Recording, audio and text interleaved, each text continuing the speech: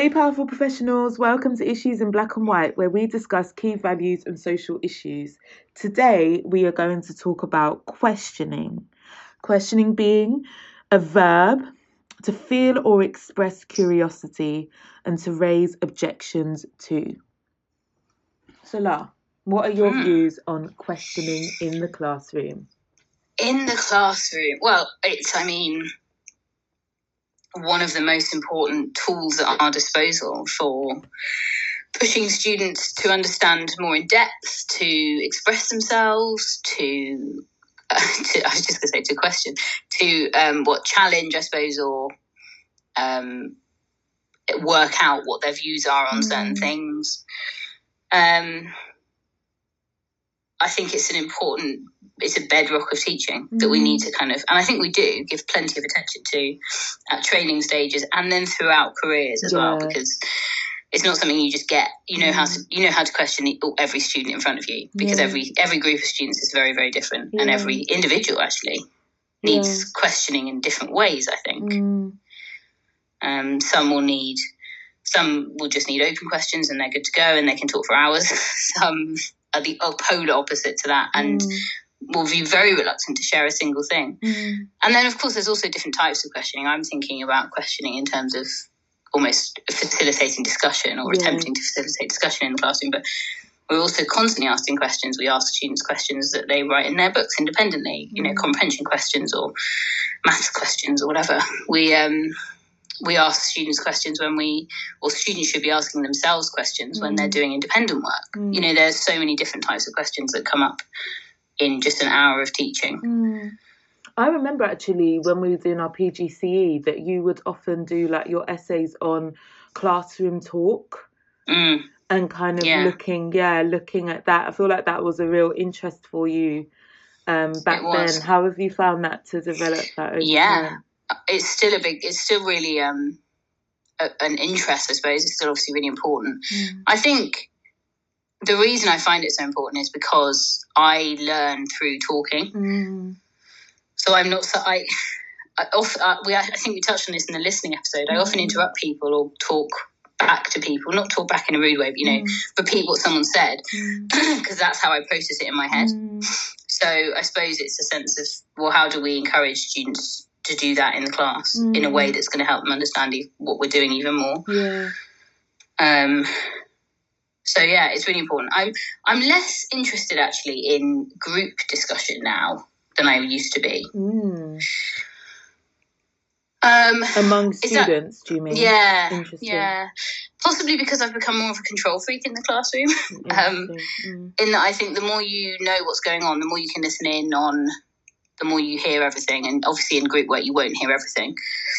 The more you're able to quickly assess where students are at and target and tailor the lesson accordingly. So I feel like there's less dead time, but I realise that's quite controversial because lots of people would say that, well, actually, group discussion isn't dead time because whether you know what they're talking about or not, there's a process there that's going on that is invaluable. And I do agree with that too. But I suppose everyone's got different styles, haven't they? And mine definitely geared more towards less group work. Interesting. I love group work, and I use it. I like to use it all the way till year 13. Because I think that no matter how much knowledge I have, the way that I've found when my students develop a good working relationship with each other, and it does take a while actually to establish what groups actually work. I found myself back then, often kind of switching up who was in a group, particularly with year 10 and 11. I didn't have to do the switch ups as much with year 12 and 13, but with Key Stage 4, trying to get the right students to work with each other because of where they are stronger or need those areas of development, and trying to figure out where they mesh well. And I feel like they're able better actually than me to explain to each other exactly what it is that they do to bring about that particular strength or bring about that particular aspect of their work. And of course, there is obviously, and I do agree with you, that there is an importance of kind of having your ear to the ground and like recognizing where students are and what they can do and stuff like that. But I have also found it to be quite fruitful, students speaking amongst themselves. That isn't to say that they always speak about the work all the time, but I have also found myself, you know, being like, guys, come on, we got to focus, and like, miss, we are focused, you know, being so shocked that the room is loud, thinking that they're chatting about their own things, but actually, you know. So I think there's a space for two, but I also think it's really important to get the group like dynamics right. I think that's the thing that I really valued. Yeah, and I totally agree. How do you and actually we spent a lot of time doing that when we shared a group, didn't we? We spoke a lot about which groups work better together.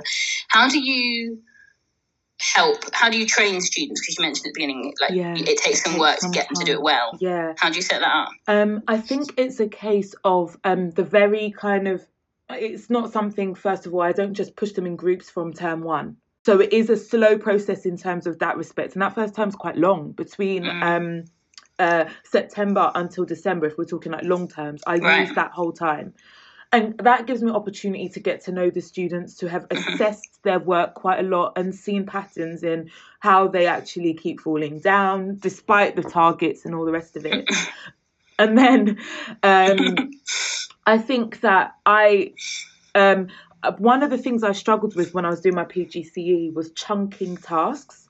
So I spent a lot of time learning, how do you break down the task so that the lesson, like, you're not doing the whole task at one point in the lesson and then it's like everyone's just looking around, or they're really struggling because you haven't taken them step by step. So I found that ways of breaking it down might be the fact that all the students are doing a part of the lesson, so they do have to come together. Otherwise, people are going to miss out on certain parts. Do you know what I mean? So giving them a sense of responsibility has, I've found, been a really good way to kind of build that trust and build that camaraderie.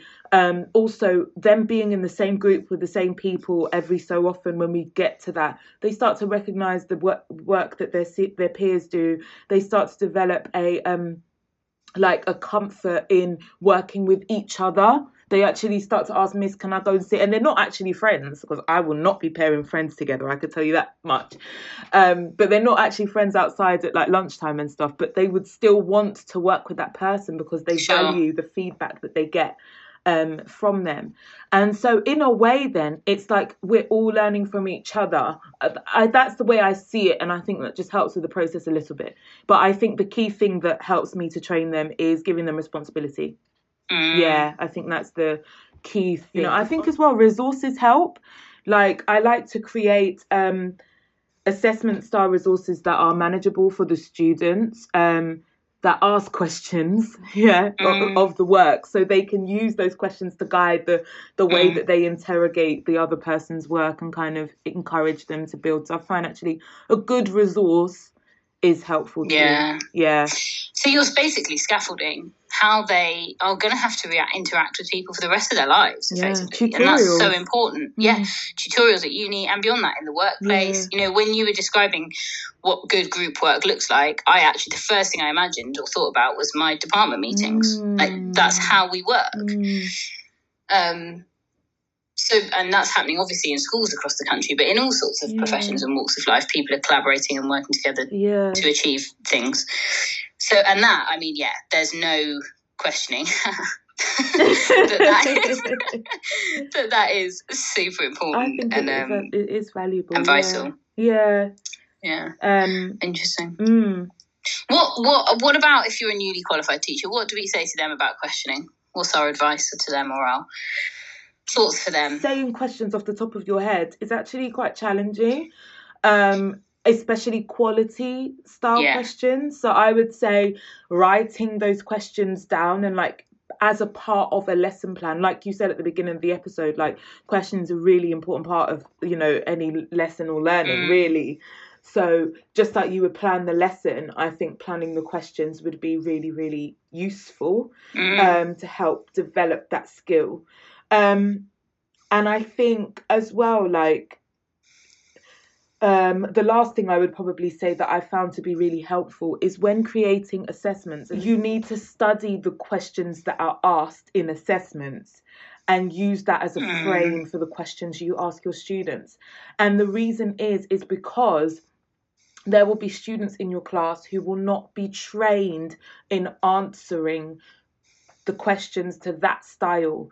I think something we take for granted as teachers is that we are able to recognize, and it seems really simple to us, but actually getting a bit of practice of the style of question within the classroom helps for the students to really practice and understand what the question is asking for. So that's what I would say. It's quite a lot. Great, really good advice. No, all really good. I love the idea about writing down, because as you were talking, I was thinking, you know what, there is a not hierarchy of questions, but there is such a thing as a bad question, a badly formed question, and there's such a thing as a really well formed question. And I think that is a skill that lots of teachers will work on for their whole careers, because every time you approach a new topic, you're thinking about, well, what are the kinds of questions I need to ask, and using the assessment to guide you is a really good idea there. I was just going to say, multiple choice questions as well, like having a bit of an understanding of that before creating tests, especially if they're going department wide, I think would be really good as well, like knowing how you can really create quite rigorous multiple choice. There's options. A lot of research out there, isn't there? Neuroscientific research about good options, and also things like statements of best fit. That's a type of question, like which one would you choose? Those sorts of things, which is another multiple choice, isn't it? Yeah. You're listening to Issues in Black and White. I think, especially for teachers who have been teaching for a long time, I think we can fall into bad habits of who we ask what to, and I think we are in, whether it's a good thing or not, a culture in schools where we label students. We have to mark whether they're pupil premium, or we have to be aware of their prior attainment. And obviously we've got other markers like gender, perhaps in some schools, race, etc., etc. We have to watch our bias, our unconscious bias, when we're questioning. We have to make sure we're not just asking the lowest prior attainer or the student that's struggling the most that first gateway question, and then bouncing up to those students who are pushing themselves to ask the harder questions. We have to ask a range to all of those students constantly. Super important. Absolutely. And also support them in doing that. And I've found, I'm trying to think about my trainee year. I had this particular student who was able, but she had a lot of home circumstances that meant that her focus was quite limited when in class. And there were aspects of her ability that didn't really shine through because she just wasn't doing study at home as much and stuff like that. So I found that planning the question beforehand and having that written down on a little card, because it might be a more challenging question, and give her opportunity. I'm going to ask you this in 10 minutes. Think about it. Do you know what I mean? Yeah, brilliant idea. You're listening to Issues in Black and White. Okay, so that's the classroom. Yeah. What about ourselves? What about questioning ourselves? I mean, obviously, I think that there are two prongs to this, isn't there? There's the questioning in terms of curiosity, and therefore learning. But there's also the questioning in terms of challenge and raising objections, and I think both of them are super important for us, for teachers, for people. Do you want to talk about one of them? Both of them? I wasn't even thinking about either of those two, but yes, I can. Or a different one. Yeah, no, I was thinking about reflection, but I think that's what I would link with curiosity. Oh, okay. I think. Yeah, because you reflect to move forward. Yeah. So, I think asking questions of yourself is really, really important. I think that asking questions of where you are, so oftentimes the teacher standards are what are used to kind of help navigate where you are or how well you're doing and stuff like that. And I have no real objections to the teacher standards, to be fair. I'm glad that we started our career when there wasn't 48 or something like that. We just had the 8 and it was fine. So I don't really have many objections to it, but I do feel like there are aspects of it that are missing. One of them being well-being. And I think as well as asking questions about where am I in terms of my marking, in terms of my subject knowledge, in terms of my relationship with the students, and creating an environment where they feel motivated, for example, I also think there needs to be a question of, okay, even though I'm doing really well at this, how is my well-being as a result? Because, you know, healthy teachers make better teachers, you know.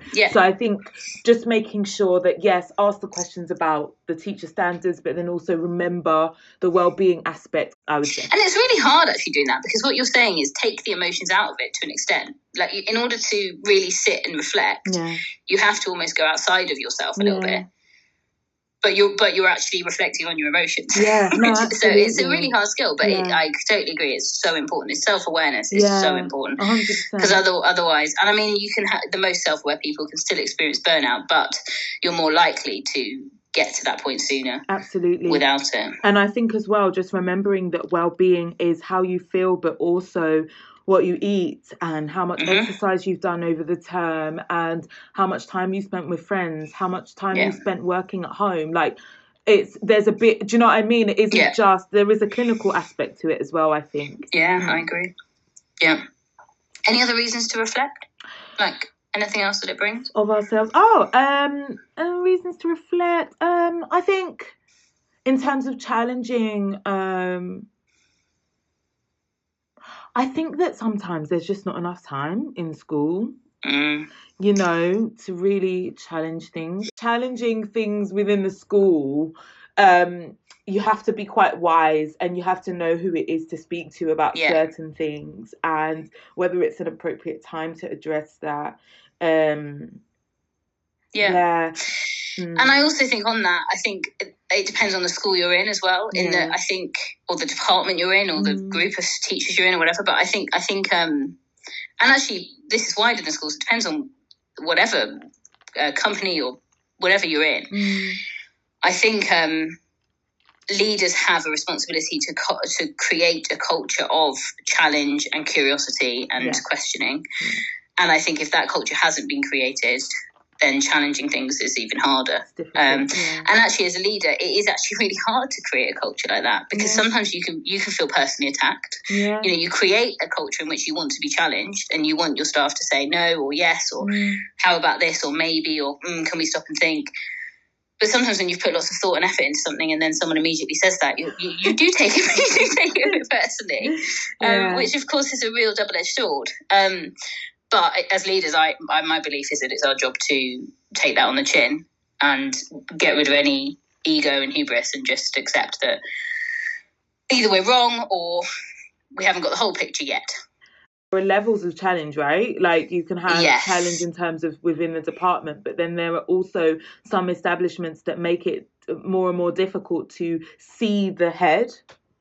Do you know what I mean? So who are you challenging? Do you know what I mean? It's You've got to be able to challenge where you need to, where it's relevant and where it's going to make the most difference. Absolutely. And challenge is possible when you feel like there is a presence that can actually support that change coming about. Yeah, absolutely. But also, can I just say, can we not challenge for challenge's sake? Like, I'm tired of challenging just to raise the question and seem like really like out Devil's of the box and thinking like, come on. I ain't got time for that. Listen, if you're going to challenge, bring wisdom. Yes, agreed. Final thing, can I just ask? Yeah. One thing we haven't touched on in terms of questioning is that sense of questioning ourselves. Like, when does reflection or curiosity about ourselves cross over into self-doubt? I think it crosses over when we aren't actually thinking about what our goals are, but we think we're just condemning ourselves. I think when you reflect just so that you can tell yourself how terrible you're doing, then you're not reflecting, are you really? You're just beating yourself up, I think. I agree. And I think for people who are more naturally inclined for introspection, they should write down for everything they want to improve one or two things that they think they've done really well. Yeah, or what they've done really well. Yeah, no, for sure. Agree with that. Yeah. I think it's just every reflection needs to come with some kind of point of action. Like every area of improvement should have a point of action. If you can't think of one, then forget about that one and pick one that you can think of a point of reflection. And then maybe as you grow in your time, you will be able to see enough people and enough methods that you can try out yourself. You know? Or ask people, question other people. You know, if you can't find an action, ask someone with the experience. Or whatever. We hope you enjoyed this episode, Powerful Professionals. Send us your thoughts on Twitter and Instagram at issuesinB&W, and leave us a review on Apple Podcasts if you get a chance. And we look forward to continuing the discussion soon. And we'll see you next week. Bye.